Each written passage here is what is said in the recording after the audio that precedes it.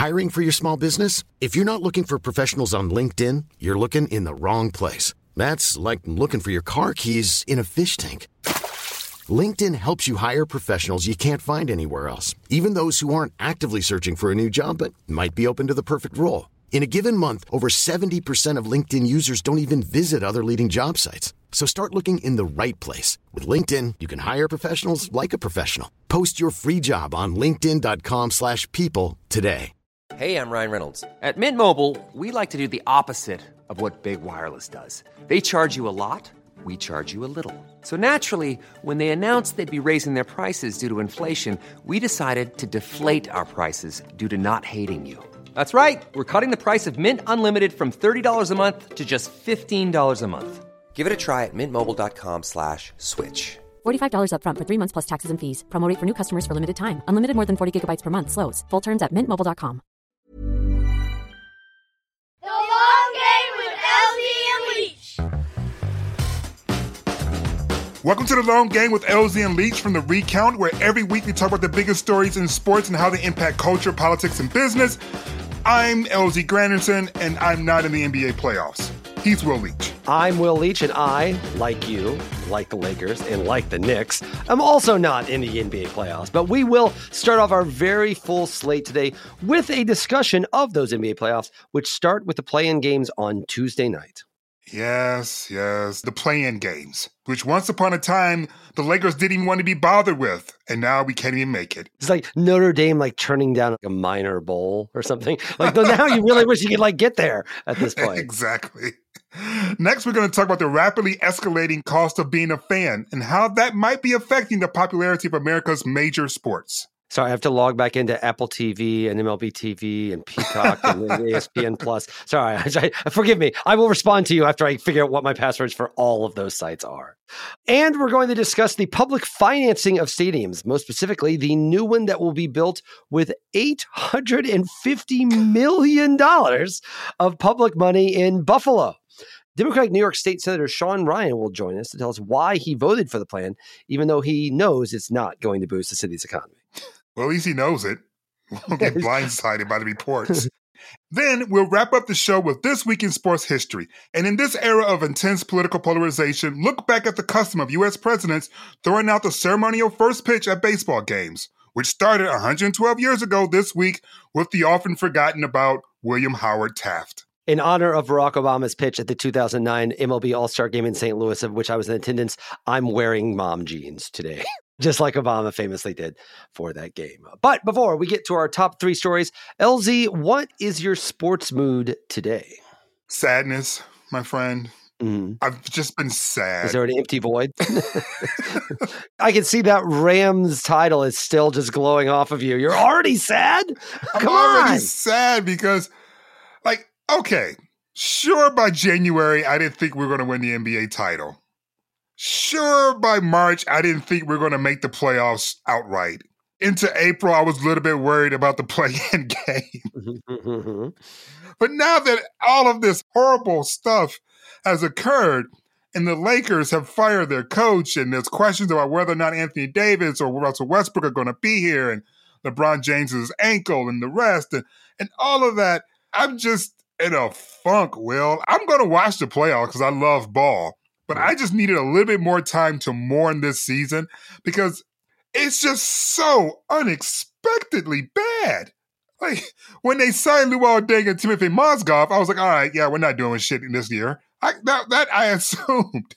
But I didn't assume that a roster with that many Hall of Famers, that a roster with a guy who just dragged a Washington Wizards team into the postseason just a few months ago, wouldn't be able to win enough games to make the play-in.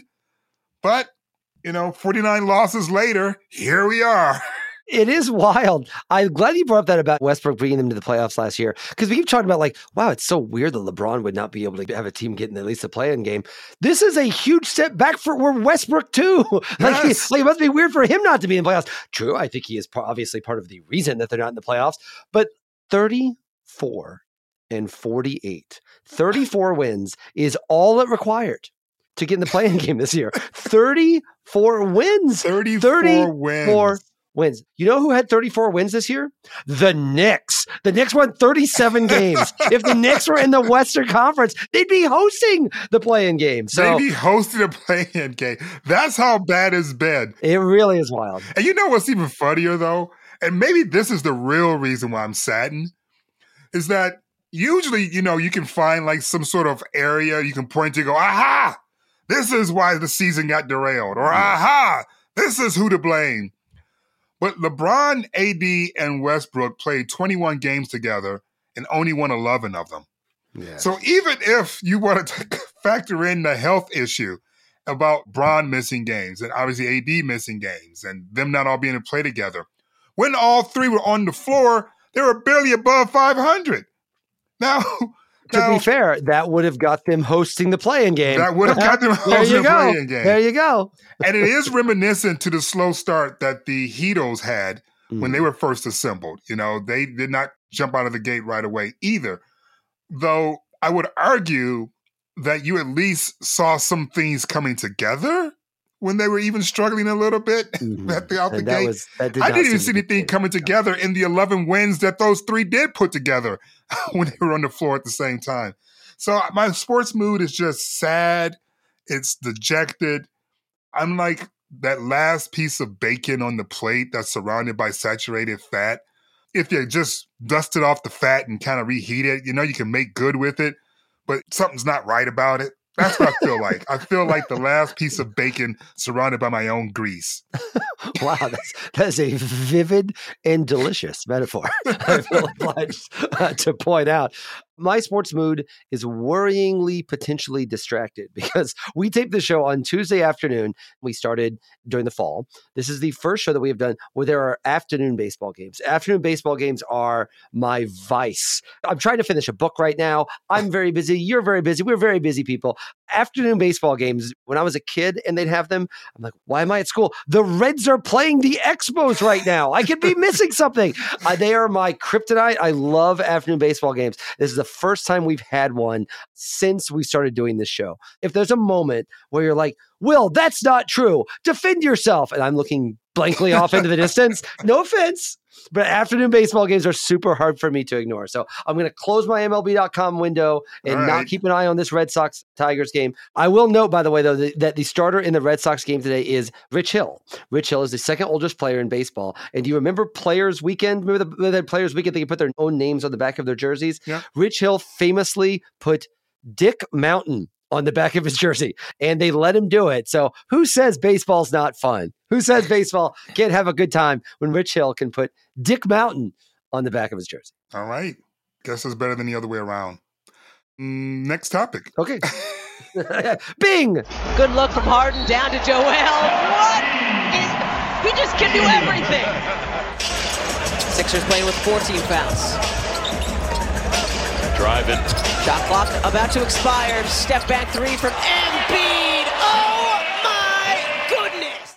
That was the sound of Philadelphia's Joel Embiid dominating the Indiana Pacers on Saturday night as he scored 44 points on his way to locking up this season's scoring title in a first-round berth in the playoffs against Toronto, where he can play because he's vaccinated. Sorry, Tybal. Yes, LZ, the NBA postseason is here. Is it? It is. The play-in game counts. We're recording this podcast on Tuesday afternoon. The play-in games to determine the 7th and 8th seeds in both the Eastern and Western Conference Finals start tonight, and the first round gets going on Saturday. Compelling storylines are quite plentiful this time of year, and they always have to do with what players and teams will emerge as the NBA's ultimate alpha dogs. In the Western Conference, will Chris Paul, the all-time great point guard of the Phoenix Suns and one of the best players never to win an NBA championship, get it done for the first time in his 16-year career? Can the precocious Memphis Grizzlies become the youngest team ever to reach the finals? How about the Golden State Warriors? If Steph Curry returns in top form from his foot injury, are they ready to challenge for their 4th title in 7 years now that Klay Thompson and Draymond Green are healthy? There's also a ton of drama in the East. Will Giannis definitively prove that he is the best player in the league by defending Milwaukee's title? Will James Harden prove he's got what it takes to win in the playoffs with Embiid as his running mate, or Harden as Embiid's running mate? And can Kevin Durant and Kyrie Irving, after a strange, disappointing, and seriously really strange regular season, lead Brooklyn to championship glory? LZ, this is when the NBA season goes into overdrive. I love this part of the year so much. And it's a good thing because it goes on for like 2.5 months. We've got lots of stars, legacies on the line, so much at stake. Where do you want to start? I'm going to start with Beale Street. I want to start with the Memphis Grizzlies. They don't just represent a playoff team with championship aspirations. No, they represent a possible changing of the guard. Pun intended, because we're talking about Ja Morant. This is his opportunity to really solidify his place as one of the top candidates to be the new face of the league. Even if he just gets to the conference finals and he is a shining star during that run, he is going to really ramp up his case for being the new face of the league. And I'm excited to see him rise to the challenge because I think they're going to have a deep run. They're not intimidated by the fact that they lack experience, and they're not intimidated by the fact there's so many stars that they got to get through just to get to the finals. They had beaten up so many teams over the course of this regular season that it's impossible for me to think that Ja and the gang are going to stop and go, oh, wait, but now it's May. like no. I think they're going to ball out, and they're going to really upset the apple cart a lot. So when I think about all of the teams and all of the narratives heading into this postseason, whether or not the Memphis Grizzlies can be that team that breaks through, to me, is the most intriguing because it isn't just a breaking through of a franchise, it's the breaking through of a superstar. And this is his opportunity. Remember how great Trae Young was in New York? They're still booing him. And it's like, you're not even in the playoffs. What are you booing about? Atlanta's 9. Like, who cares? Who cares? But it was a tremendous series. I'm hoping that Ja gets to have not just one series like that, but multiple series like that because he is absolutely electric. But what about you? Who are you looking at first? That team is so fun, but I'm not quite ready to move into the changing of the guard yet. I'm still dealing with the old guard. I'm fascinated by Golden State. I remember a thing that you said at the very beginning of this year when the Warriors got off to that super hot start where you talked about the notion that but Steph's never won an NBA Finals MVP. Obviously, he's an all-timer. There's no one to be like, well, I don't think you should make the Hall. He never won the NBA Finals MVP. No one's saying that. But for Curry in the year where he breaks the all-time three-point record in this kind of glorious fashion, there's something about seeing Clay, Draymond, and Steph all back. I find the Warriors, they are the one dynasty team that I still like and I still find lovable, and I would not look at them and be like, someone's going to take them down. I'm so sick of them. It's rare that you see that kind of dynastic team get knocked off the perch as thoroughly as they kind of were, and to get back up there and to do it. It feels like it would be Steph's preeminent achievement. To get one later in his career as the clear 100% guy in that moment would be glorious to watch. And Steph Curry, I would argue, is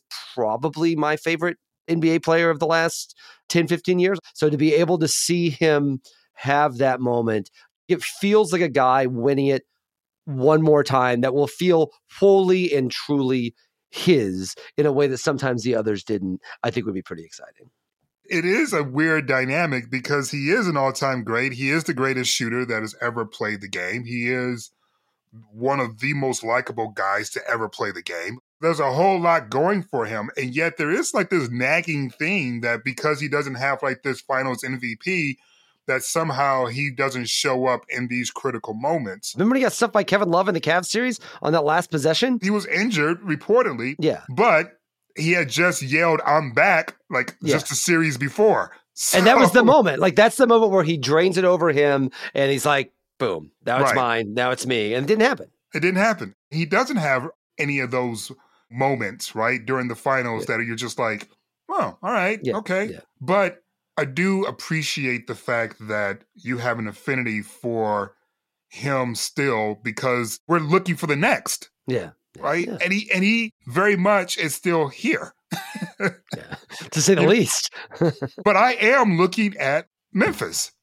Yeah. And if there's a series between Memphis and the freaking Golden State Warriors, I'm probably going to be rooting for the Warriors. And it has absolutely nothing to do with Steph or Dre or Clay or Kerr or any of them. It has everything to do with just me wanting to see what's next, which is why I guess the other team that kind of has me intrigued a little bit are those 76ers. You know, we talked about Joel Embiid. We talked about him securing the scoring title. This is supposed to be the year in which finally we can stop making process jokes. Right? It feels like we've been trying to trust this process for a minute. And I hope they have their coach, and I hope their superstar stays healthy and he is in top shape. And to me, he's the MVP. We'll see how it shakes out, but I think he's the most valuable player. But, you know, we all remember him falling to pieces after Kawhi Leonard hit every single spot on that rim before the ball fell through. Mm-hmm. He could use some luck. He could use an opportunity, but that team could use some finalization, you know, like a exclamation point to what has been a decades-long process, if you will. And so I'm intrigued if they can finally turn that page now, get to the NBA Finals. Hell, win the thing. You have the best big man in the game, who's a walking bucket. He's had the highest scoring average with the fewest minutes since Steph. You know, he is so good. But if he doesn't get this team deep into the postseason, you know, especially with James Harden by his side right there, at a certain point, you're just going to shrug your shoulders and just kind of call them like the Seattle Supersonics or something. I think you can just blame Harden. I think that's what people will do, to be honest. Harden has struggled in the postseason in the past. I really feel like what Embiid has kind of like navigated really for the last 2 years is a little underappreciated. There was occasional shade towards Simmons, but generally speaking, he handled it like an adult and he handled it like a leader of a team. And Harden came in and he kind of handled that well. Whereas Harden has not always handled those situations well in the past. So I think if the 76ers don't do it, and I do think for all the talk of Tybal not being there against Toronto, and Toronto is a very annoying team to play. I don't think there's any question about that. I still feel like this is a different conversation if they lose to Toronto. Like if they lose to Toronto, then we've got a larger problem. Remember when that trade happened around the Super Bowl, the whole idea was, okay, well, when do we get that 76ers Nets series? When is that going to happen? And it's not happening this year. Like it's hard to see a situation where that happens. And it's just a reminder for all the talk of all the drama of Philadelphia and Brooklyn and all that stuff. It still feels like it's Milwaukee, that it's Miami or Boston, right? Like that 76ers Miami series is a really, really interesting one if they're able to get to that point. Even though the Miami has a better record, the 76ers would be damaged more by losing that series than Miami would be by losing that series. Oh, definitely. Absolutely. Yeah. Absolutely. Which is part of the reason why there's such an intriguing storyline for me. If Miami falls short, if the Boston Celtics aren't able to continue on this upswing they've been in the second half of the season, it'd be like, all right, well, fine. But Embiid is kind of lobbied for the MVP trophy at points during the season. Without question, he went after the scoring title. He made sure he got them buckets. You know, he had a string of 40-plus games in that last week that he just wanted to make sure there was distance between him and LeBron because obviously we didn't know if LeBron was going to keep playing or not. It's all kinds of intrigue and pressure on Embiid to finally make it come together in the postseason. And if it doesn't, they're just going to be in a different conversation. If he gets bounced early, they're going to be the Utah Jazz. You remember the Utah Jazz? Donovan Mitchell, Rudy Gobert, this tandem. I mean, they're technically still around, but I haven't heard anyone being like, oh, man, the Jazz are my sleeper. Like, nobody, including the Jazz players, are saying that at this point. And you know why? Because you have a very, very small window to go from being up-and-comer underdog to your point, sleeper, to Yeah. And the Jazz have entered the realm. And if the 76ers get bounced early, I'm thinking they're heading to Ville. Yeah. The last intriguing team is the team that has just quietly dominated, which is Phoenix. My favorite thing about Phoenix this year, they went 32-9 on the road and 32-9 at home. That's just a consistently awesome team. They won by 8 games in the Western Conference. We're getting all excited about Memphis and how this incredible thing they did wiped them out by 8 games. And they theoretically have the potential best storyline, which is Chris Paul trying to win that title. He came so close last year. ran into injuries, as Chris Paul tends to do and a lot of times. I kind of feel like I almost underappreciate how big of a figure Chris Paul is generally, even outside of basketball. I guarantee you, my aunts and uncles that don't watch basketball, him and LeBron are the players that they know. The State Farm commercials are everywhere. He's been around a really long time. If he doesn't win it this year, I mean, he is getting older, and he's not like LeBron. LeBron is always constantly putting everything on his back for better and for worse. Paul is the guy who will always be able to make everyone better, but still has had injury issues. Even though LeBron's older, it feels like Paul is closer to the end of his career than LeBron is. I don't know why it feels that way, but it does feel that way. Maybe why does it feel that way to you? He just led the league in assists. But he's missed more time with injuries throughout his career. And he's missed more time with injuries in the postseason at like key moments, which again, not his fault. Maybe it's not fair to say he's close to the end of his career, but his career always seems a little bit more perilous and potentially on the edge of falling off. Paul's genius is that he's great no matter how much the game changes around him. But the game has changed a ton around Chris Paul over the last 16 years. He's just found ways to be great within it always. But the postseason has always kind of been the bugaboo for him. He'll never have a better chance. It's hard to imagine. They've got home court throughout the entire playoffs. He's healthy. He's got a great team around him. I haven't said the name Devin Booker yet. Like, this is a really, really great team. So Chris Paul potentially winning, I think, is one of the biggest storylines. Should we make a prediction? What's your prediction? I'm going to pick the Bucks over Memphis. Bucks over Memphis. I got Bucks over Memphis. I've got Warriors over Bucks. Oh, so we both think that the Bucks are the best team in the East. I think so. Though the basketball gods will not like that they purposely lost that last game. Remember last year, the Bucks, that last game of the year, they played to win so they would get the Heat because they could have played the Knicks last year, which was generally thought of as a worse team than the Heat. And they didn't. They went ahead and wiped out the Heat and then played them in the first round and wiped them out again. Yep. This year, they're like, nah, I don't think we want the Nets. I don't think we want the Nets yet, which I totally get. We haven't even talked about the Nets, but as far as a 7 seed, I know there are all sorts of issues. They still have Kevin Durant, man. And we've seen what Kyrie can do. Right. As far as 7 seeds go, that is not the one I want. Ben Simmons may be available? Man, maybe. You know, maybe. I saw a video of him hitting a jump shot once. Yeah. I think that was a deep fake, actually. They really need to stop leaking those, by the way. That's not the flex they think it is. No, it is not. No, it is absolutely not. I love the NBA playoffs. I love them actually because they take so long. They're always on. Feels like a whole other season that we get to watch now that will just take up the next 2 months where there's a little added level of urgency until you get to the end when it gets to an insane level of urgency. I'm really looking forward to it. Well, all right, Will. Let's move on to our next topic. The ever-rising cost of being a fan and the impact it's having on pro sports leagues. Baseball wonders why everybody's so upset. Well, warning you now, when you sell all your good games to all these little services, you got to give them something. You're going to tick off the people who spend a fortune on the cable packages to see their teams play every year, whether it's SNY or Yes, whatever it might be. You're going to bother the local fan. I'm telling you right now, you're going to bother them. And baseball is not in a position right now to bother the local fan who spends a fortune and gets screwed by these cable companies left and right. That was SiriusXM's Chris Mad Dog Russo ranting about the telecast of the New York Mets game against Washington on April 8th, which featured Max Scherzer's first start as a Met, but wasn't broadcast locally in New York or Washington, and instead was exclusive only to subscribers of Apple TV.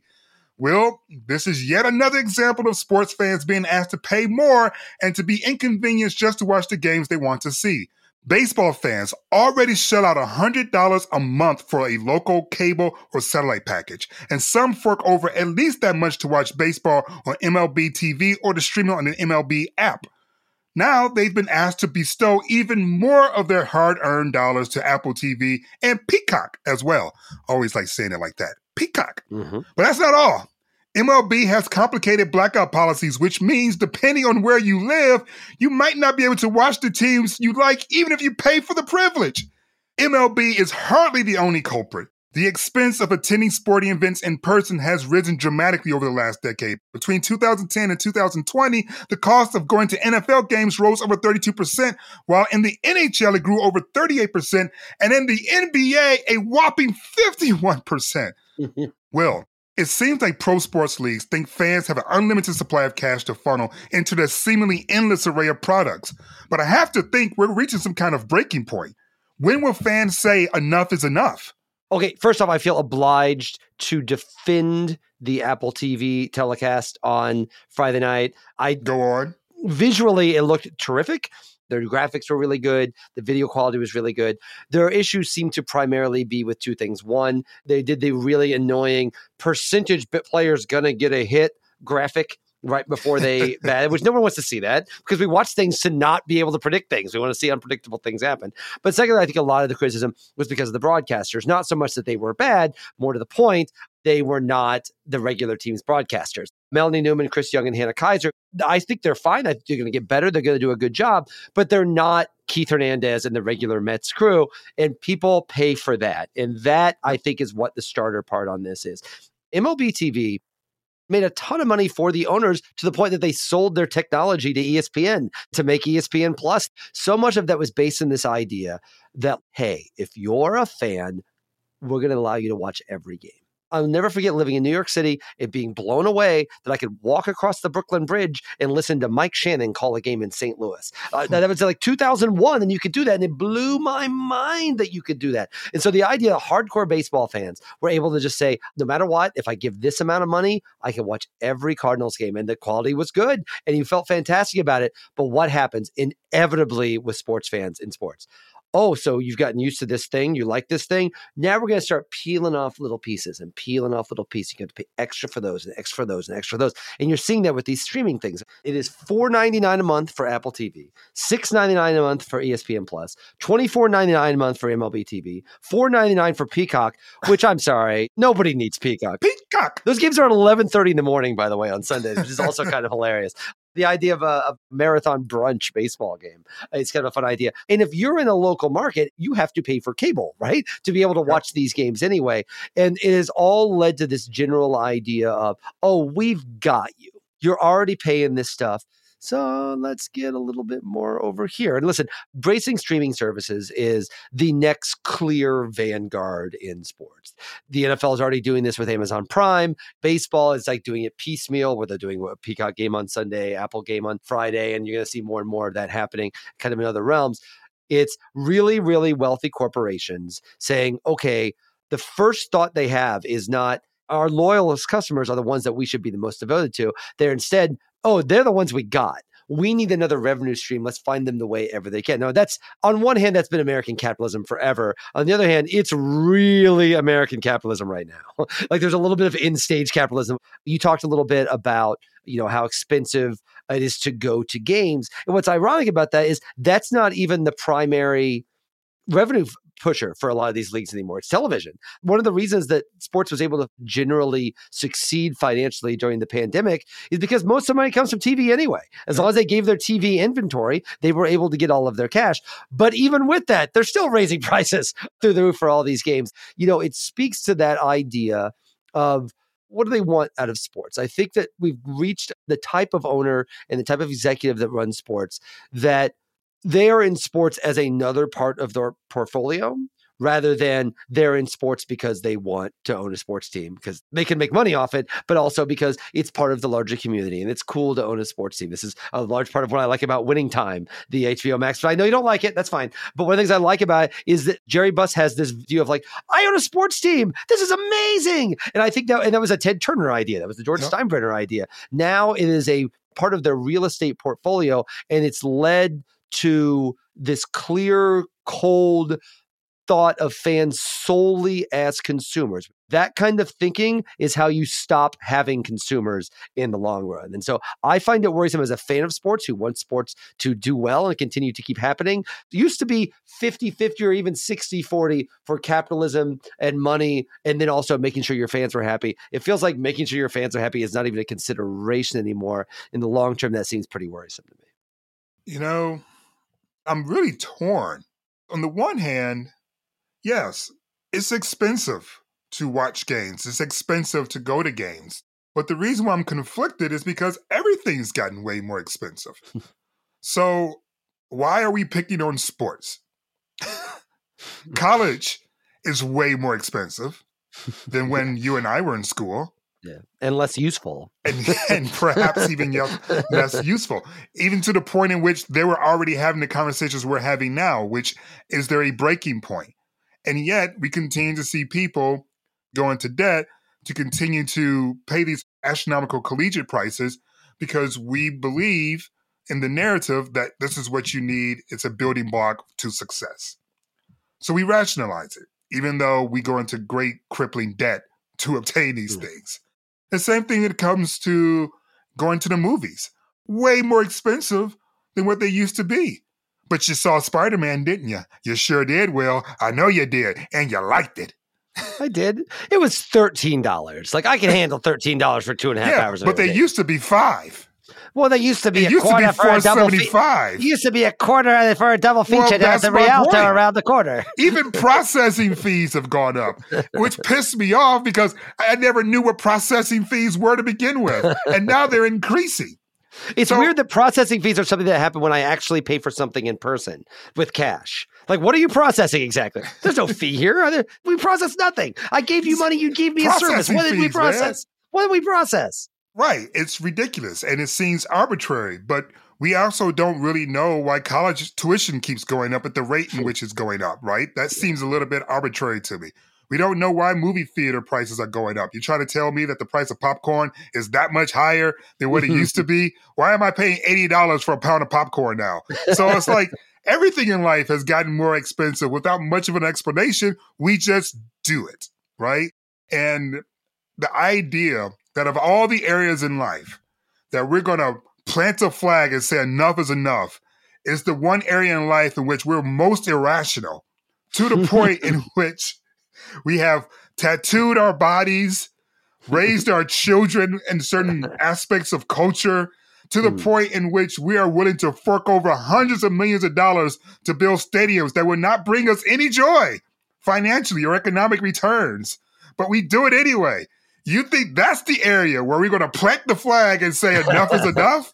I don't think so. I think what's really going to happen is we're going to keep forking over the money because we love our fucking sports.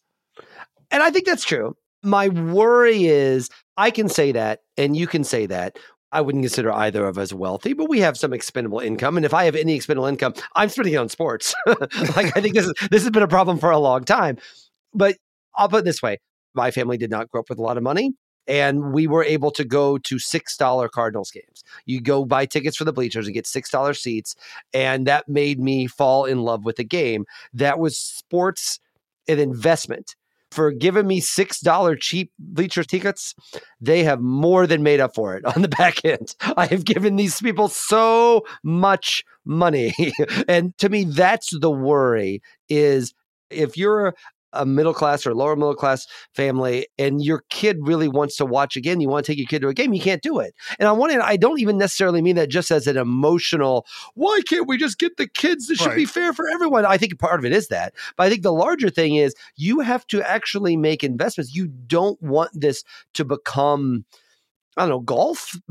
Like you don't want sports to become the realm of the wealthy is probably the best way to put it. I think there's a way. It already is. But do you think it has always been that way? I think that those of us who think that prices were cheaper back then are forgetting that maybe they were cheaper back then, but there were still poor people back then too who still couldn't go to those games. I know because I was one of them.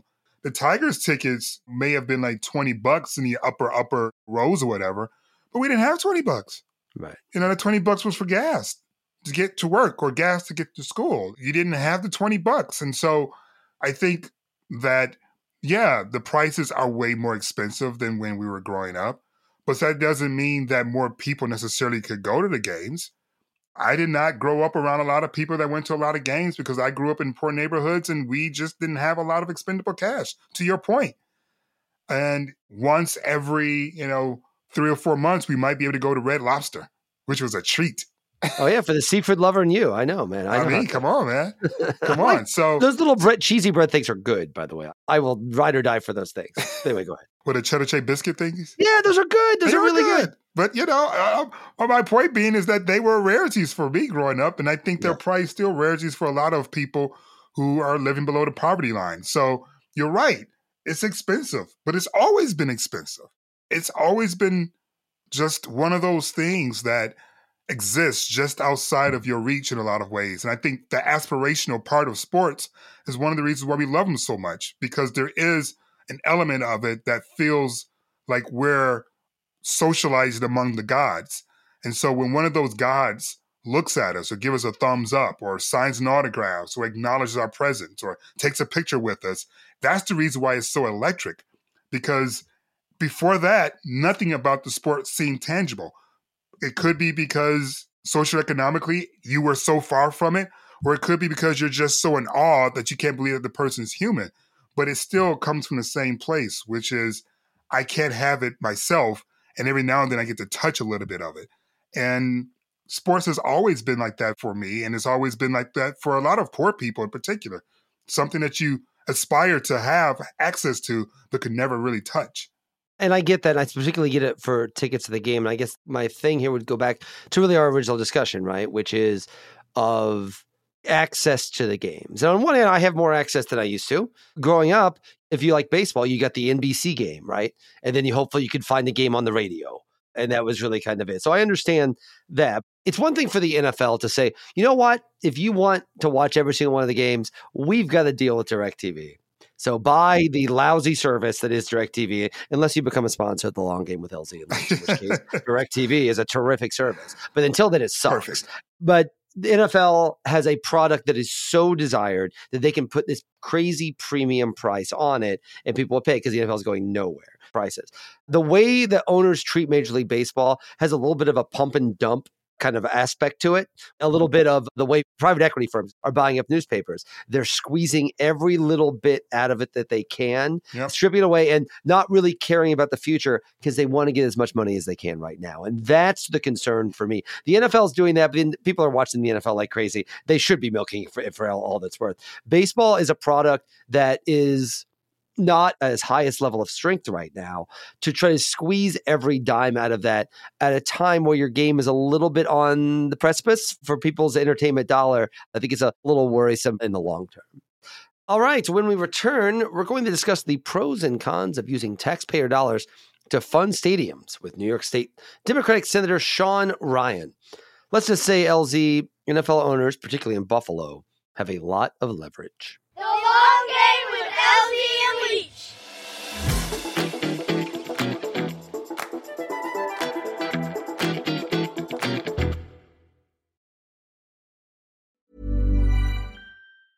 It's that time of the year.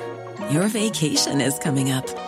You can already hear the beach waves, feel the warm breeze, relax, and think about work. You really, really want it all to work out while you're away. Monday.com gives you and the team that peace of mind.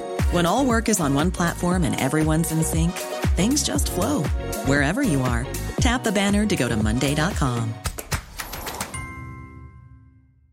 Hiring for your small business? If you're not looking for professionals on LinkedIn, you're looking in the wrong place. That's like looking for your car keys in a fish tank. LinkedIn helps you hire professionals you can't find anywhere else, even those who aren't actively searching for a new job but might be open to the perfect role. In a given month, over 70% of LinkedIn users don't even visit other leading job sites. So start looking in the right place. With LinkedIn, you can hire professionals like a professional. Post your free job on linkedin.com/people today.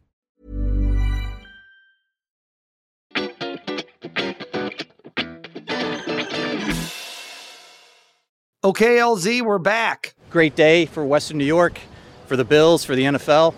We're very thankful for Governor Hochul, County Executive Poloncarz. This is a great first step. We still have more work to do, but we're excited with what we've accomplished so far.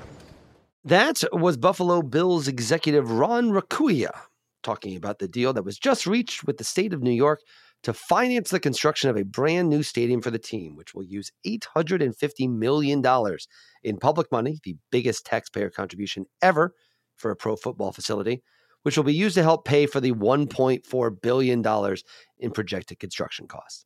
We're dealing with a familiar story here, LZ. Franchises benefit enormously from stadium revenues. In fact, the main reason teams relocate is because of the lure of better stadium profits. Just in the last few years, the Rams, Chargers, and Raiders all fled their longtime homes for shiny new venues that will be cash cows for years to come. And over a dozen cities in the past 25 years committed substantial public financing to build new facilities to keep their local teams from leaving town. The billionaire owners of the Bills, Terry and Kim Pegula, didn't exactly threaten to exit Buffalo, but they did make it clear that they would not renew their lease next year at 49-year-old Highmark Stadium, which is in need of $1 billion in repairs, without a commitment for some public financing of a new building. Now, they'll get a big, fat chunk of it. Unfortunately, numerous studies have made it very clear cities don't benefit all that much economically from new stadiums. Experts will tell you a town is better off building a factory or a mall or even a mid-sized department store where the jobs are permanent and year-round. LZ, in a moment, we're going to talk with New York State Democratic Senator Sean Ryan, who represents the district where the new stadium will be constructed. But first, let's dig into this subject for a little bit. Let's say, hypothetically speaking, that the Lakers, your beloved Lakers, pretend that they're good, first off, and they're worthy of kick watching. Your ass next time I see you. If you were threatened to have the Lakers leave unless you paid a tax or your taxes were increased, even though you know it's probably not great for Los Angeles, but you don't want to lose your Lakers, right? Would you stand on the ground, no public financing, even if it meant losing the Lakers? No, listen, this conversation about good deals versus bad deals, that all depends on why you're making the deal to begin with. If you're an elected official, your job is to give one aspect of the conversation to the public to process. But the sports teams have given another aspect of the conversation for the public to process. And that's what it means to have the team. And that needs to be part of the equation as well. You know, we can't continue to have these conversations about mental health and self-care and all this other shit. But then when it comes to like financing for sports teams or sports stadiums, we want to discount all of the emotional and mental aspect of it. Like, it's like we're schizophrenic or something. Yeah. If we're all about that life, about mental health and mental self-care and all that good stuff, then recognize that sports teams contribute in a positive way to that. And that maybe the payoff for having these sports teams and these new stadiums aren't economic. No, they aren't. But, damn it, it feels good to win a 2020 bubble championship. You can't quantify it. Listen, yes, not good deals for the public. It's been pointed out many times that the governor of New York is from Buffalo.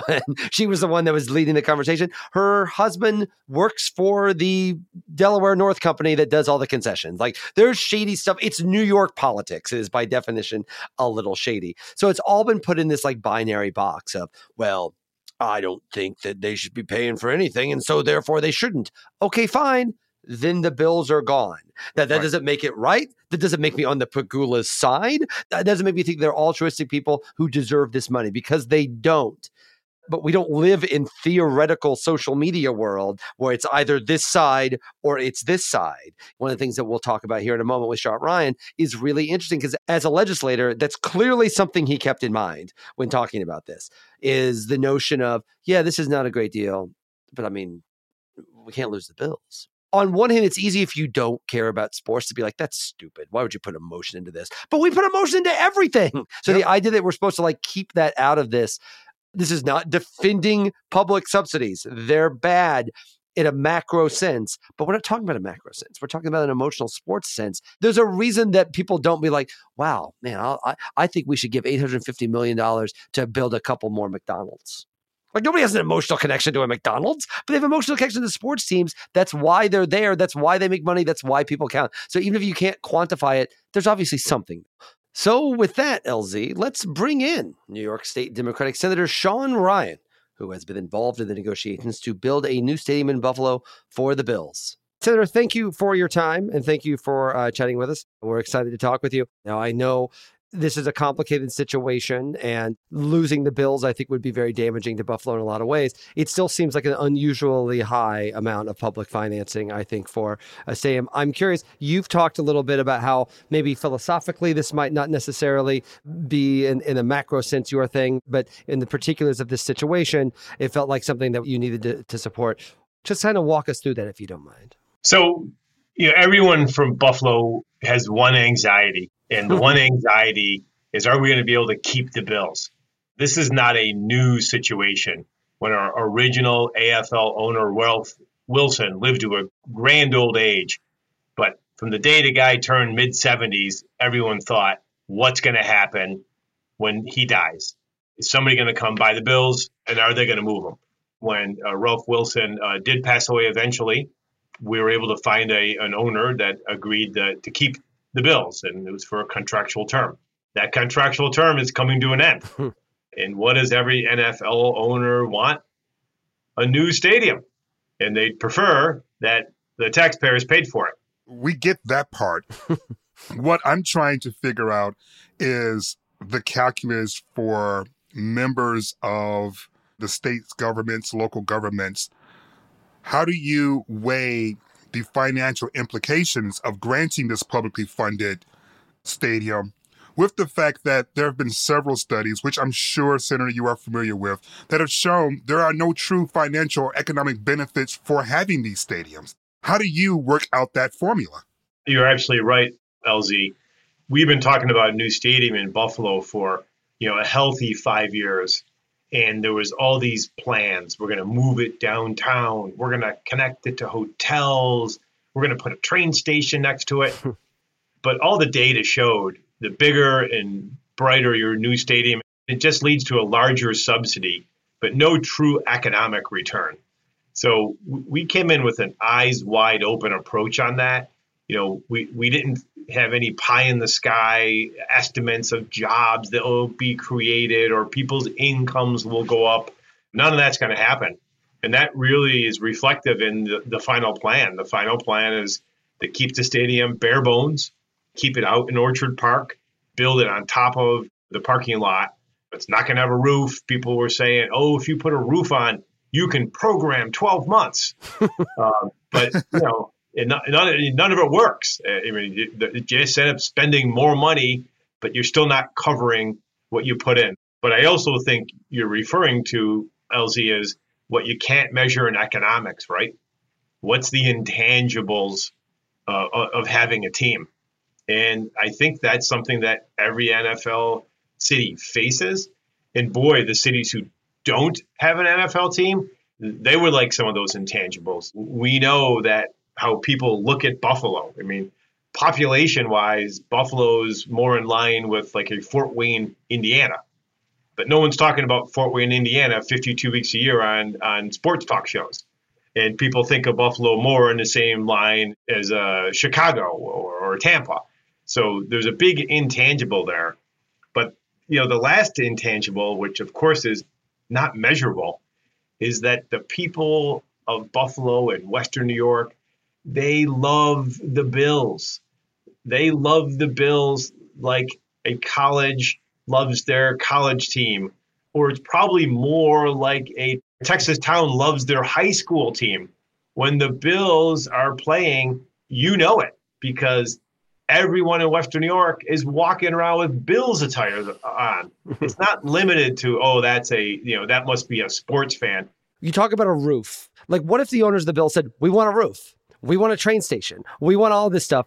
Are you fortunate that it didn't get to that? Yeah, I am. And I think the reason it didn't happen, Will, is the same ownership group owns the Buffalo Sabres. Mm-hmm. And they did make substantial investments around that arena.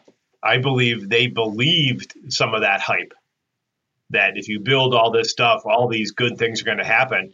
So they built their hotel, they built another rink, and I believe they're not getting the economic bang that they thought they were going to.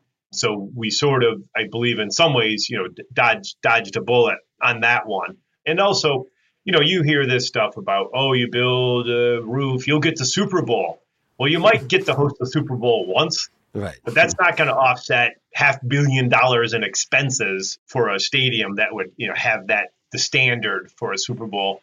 And even concerts. People talk about, concerts, but not many touring bands can fill 65,000 seats. So you might get a half dozen concerts out of it. It doesn't pay the rent, that's for sure. I am a huge sports fan, But at the same time, I also know that we still have communities in this country that have lead pipes. Why can't we at least make sure our children have clean water to drink? Why isn't that more of a priority in this country than making sure that our football team or our basketball team doesn't leave the community? What's missing in your estimation? LZ, welcome to America. We live in a country of fierce inequalities. So the very kids who are drinking water from lead pipes are cheering on their heroes who have multi-million-dollar contracts. You can take whole Bills neighborhoods and combine all their incomes, and they don't make Josh Allen's 1 year.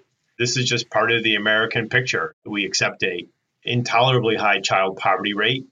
We accept a really high incarceration rate. We accept gun violence rate like no other modern nation does.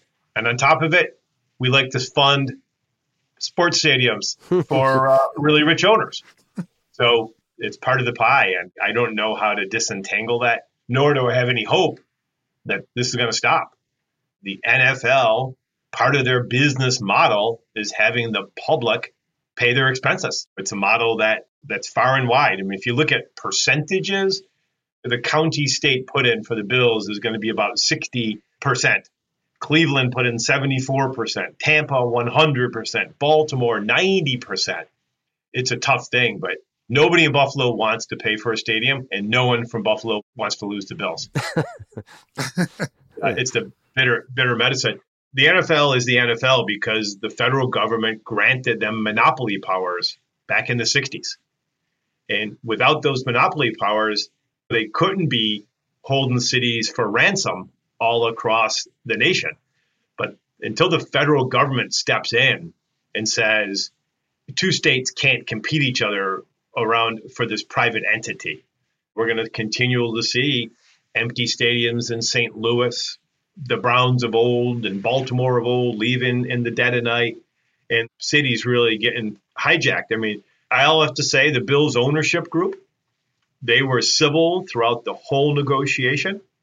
But, this is sort of what they said when they started the negotiations. The spokesperson said, here's the quote, "We're starting the negotiations and, quote, we're going to have to decide if they want a team." So, okay. Talking about a gun to your head. Well, they didn't put it on our head. They just took it out, laid it on the table. And said, don't make me use it. Don't make me That's use right. it. Let's talk. This is a peaceful negotiation here. No violence. Just so you know that the gun is right there. Yeah, that's how you start these negotiations. And by any modern standard, the NFL's not giving Buffalo a team. Right? We got lucky. Ralph Wilson, for like $15,000, he owned a trucking company in Detroit. He decides to take a flyer to buy this AFL team. And boy, the rest is history. Buffalo is closer to Green Bay in terms of size of our community. We can't keep luxury boxes full because we don't have that many corporations. So every time the lease ends on their stadiums, the gun comes back out. Yeah.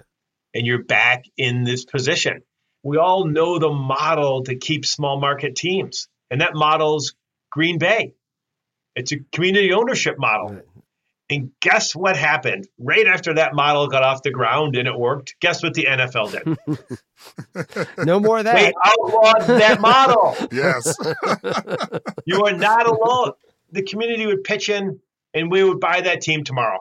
We would be Green Bay tomorrow. We would raise the $4 billion in a blink of an eye, and it would be our team because our fans consider it our team. It's our Bills, but it's really not our Bills. It's the NFL's Bills, and they bring the gun out every so often and say, I want a new house or I want upgrades, and we have to comply or you have to lose your team.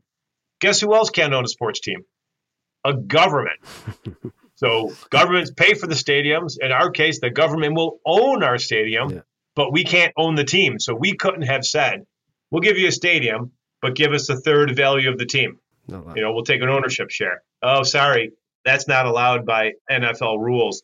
a lot of this is coming from state funding. This is not like the city of Buffalo city council raising taxes on the residents. Does that help things for people that live in Buffalo? It would be one thing to say, okay, lose your team, but now your taxes are going up 80%. While this is public financing, it's more of a state public financing necessary than it is a Buffalo public financing. Yeah, so the city of Buffalo, which is one of the poorest cities in North America, will be putting in $0. Right. It's always been a county-owned facility, so the county will put in a portion, but the state is putting in the lion's share of the portion, and that'll be spread amongst 24 million taxpayers, so it won't be a big hit. Just remember that it's not cash on the barrelhead, right? So big project like this, you bond it, and the bonds are a 30-year bond. So in terms of hit to the taxpayer, it's more about $30 million a year that New York State pays on its bond payments for this project. There's no real economic development out of it, but every time a NFL team plays in Buffalo, those players and those coaches all pay state income tax. We reckon about $26 million a year comes in there. So, if you sort of do the math out over 30 years, you might get to a break even. But, usually you don't make a $600 million investment to get to a break even. If we're searching for a silver lining, it would be a really hard search. But the stadium will be built primarily under what's called a project labor agreement. And that'll make sure we utilize local labor with a union workforce and women and minority job participation goals. So it will infuse a lot of construction money into our economy over the next 2 years. And that's not a bad thing. And it'll be the largest project ever to be built in Buffalo. We don't get many projects that exceed like $600 million. And this is going to be 1.3 to start. It'll probably go up from there. Our county executive made sure that we did not do a percentage deal. We put a set amount of funding in, period. So overruns would be the team. Overruns would be the team in the NFL. Overruns would be the team. So while I predict right now, the data says we're going to be at 60% public input. When this project's over, it's going to be way less than 60% because the 1.3 billion project undoubtedly is going to be a 1.6, 1.7. And we all know it. You try to get your bathroom remodeled, you can't keep that under a cost, let alone a big stadium. All right. Well, thank you for your time, sir. And thank you for your candor in this. And if I'm being entirely honest with you, and then this still, go Bills. I know where my bread's buttered on around here. Good luck with everything and take care. We appreciate it. Thank you very much. Nice talking to everybody. Thank you. Take care.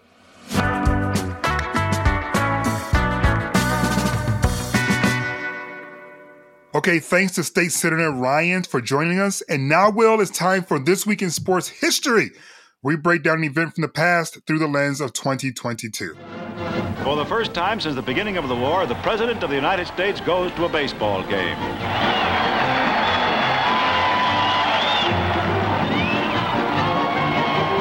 Harry S. Truman takes his place in the stands, autographing a baseball for the Washington mascot before the game between teams representing Washington and St. Louis. The President tosses out the first ball to start the game. You just heard an old newsreel describing President Harry S. Truman in 1946 throwing out the ceremonial first pitch on the opening day of the baseball season in Washington, D.C.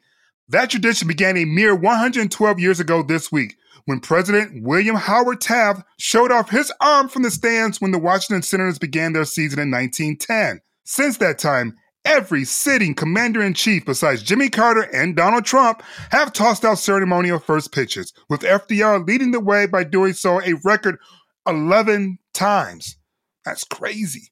Anyway, the American presidency has been tied to the public appreciation of sports since at least 1865, when baseball's Washington Nationals and Brooklyn Athletics visited Andrew Johnson in the White House. To be sure, these interactions have occasionally been politicized in the past. Even Herbert Hoover, when he threw out the first pitch on opening day in 1931, was jeered by fans opposed to prohibition, chanting, "We want beer. Those are my people." However, after Donald Trump targeted NFL players who knelt in protest during the national anthem in 2016 and began openly feuding with some of the country's best athletes, what once felt like a space for fans of all political stripes to set aside the differences has become a venue for conflict. Since Trump has left office, a sense of normalcy has returned to a certain degree, but President Biden hasn't attended a live sporting event, much less thrown out a ceremonial first pitch, and because of COVID protocols, teams aren't exactly rushing to the White House after championships.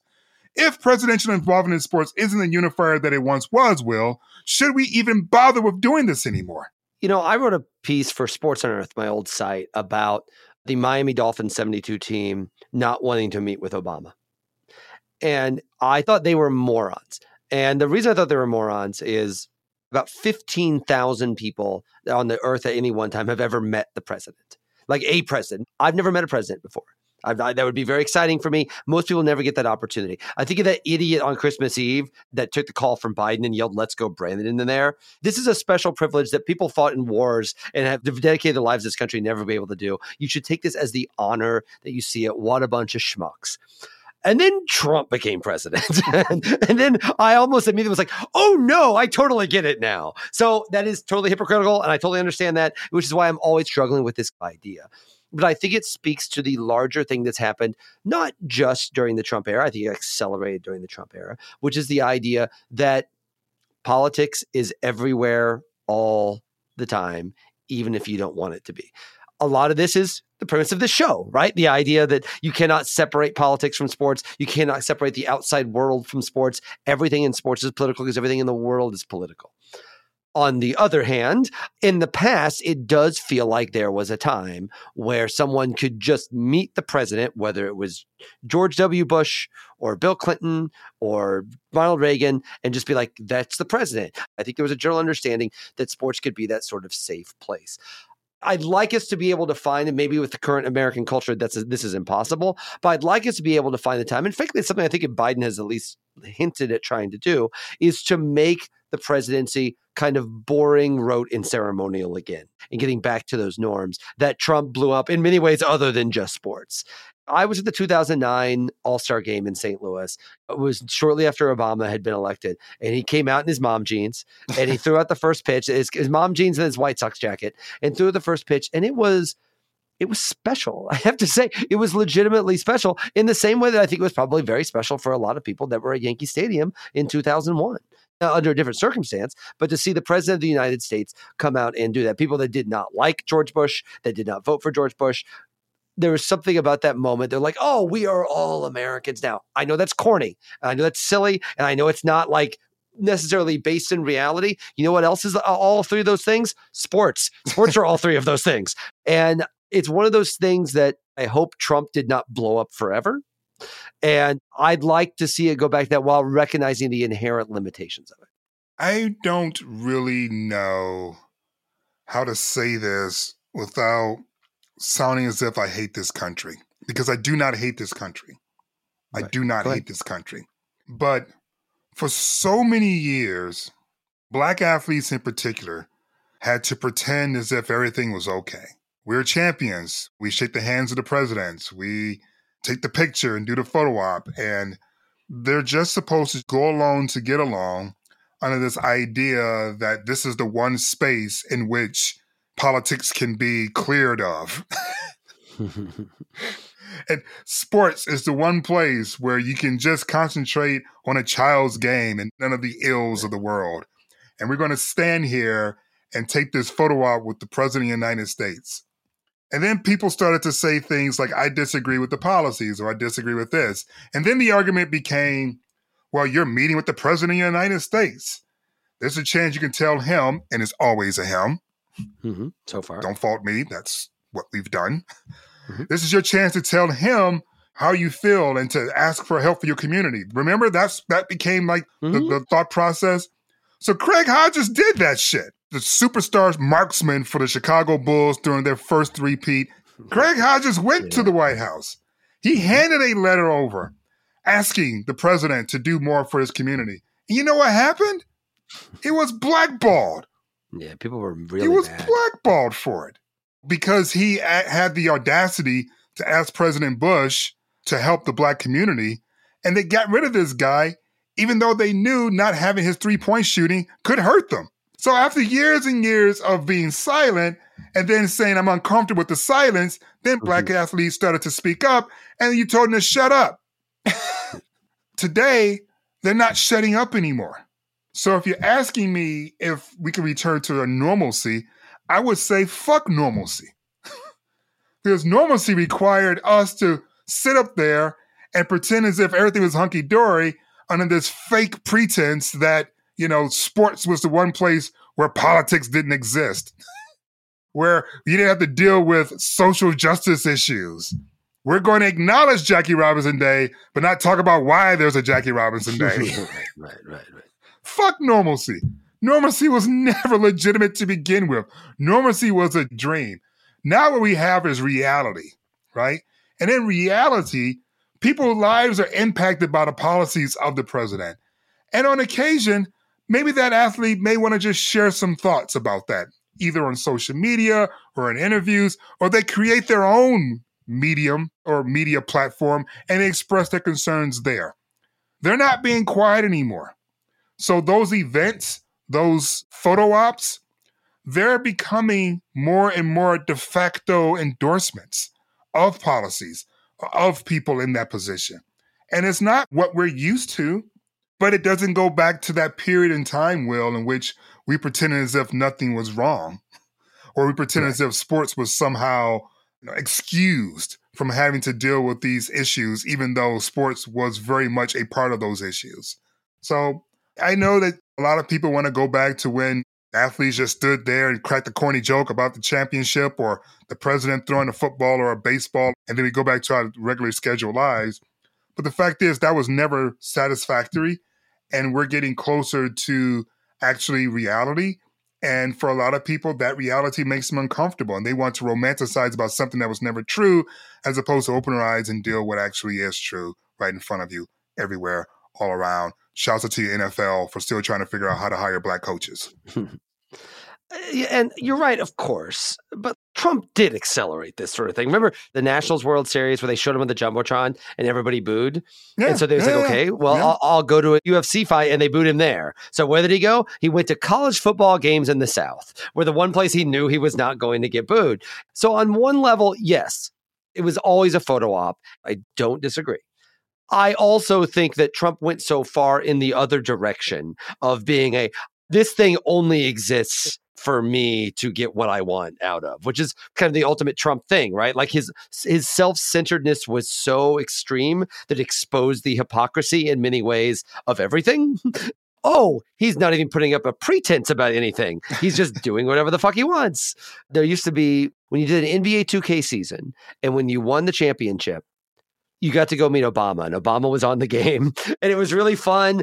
I'd love for us to find a way to where there's a middle ground between standing up there and everything is an explicit endorsement, or standing up there and shutting up. A middle ground between that and the avarice of Trump exposing everything as bullshit. Listen, maybe we should just get rid of it altogether. Maybe. I think there is value, not the intrinsic value that we always believed there was, but I think there's still some value in, hey, we won the championship. Let's meet the president. And if I don't want to go, I don't want to go. And maybe that's why I feel so stupid about getting annoyed at the 72 Dolphins for not going to meet Obama. Because I just thought they were being idiots for that reason that we talked about. But then I totally reversed myself when Trump became president. So maybe it's just like, make whatever decision you want. For the record, Brady never went to go meet Trump in the White House. Remember the Boston Red Sox when they won? Yep. All the white players went and all the Latino and black players did not. There's a statement in that as well. But right. I do think if Craig Hodges did that today, maybe I'm foolishly optimistic, I think it would be received differently than it was then. I hope so. I will hope so. But then we do have Colin Kaepernick. So there's that. Well, what happened with that? Oh, right. Right. Ugh. And that's our show for this week. Thanks everyone for listening to The Long Game with LZ and Leach. Make sure you subscribe, rate, and review wherever you get your podcasts. The Long Game is produced by Pierre Bien-Aimé, Megan Burney, Mark Levine, and Marshall Eisen. Music is by Gloria Tales, and some sound design by David Wilson. We'll be back with another podcast next Wednesday. And who knows? Maybe the Lakers will be back in the postseason by then. Sorry, I'm just desperate to do anything to get them in the postseason. It's going to be a long time until we do another show if we're waiting that long.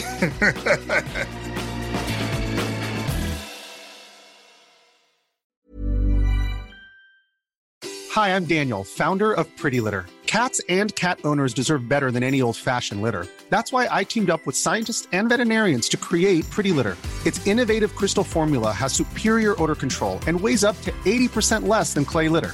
Pretty Litter even monitors health by changing colors to help detect early signs of potential illness. It's the world's smartest kitty litter. Go to prettylitter.com and use code ACAST for 20% off your first order and a free cat toy. Terms and conditions apply. See site for details. Even when we're on a budget, we still deserve nice things. Quince is a place to scoop up stunning high-end goods for 50 to 80% less than similar brands. They have buttery soft cashmere sweaters starting at $50, luxurious Italian leather bags, and so much more. Plus, Quince only works with factories that use safe, ethical, and responsible manufacturing. Get the high-end goods you'll love without the high price tag with Quince.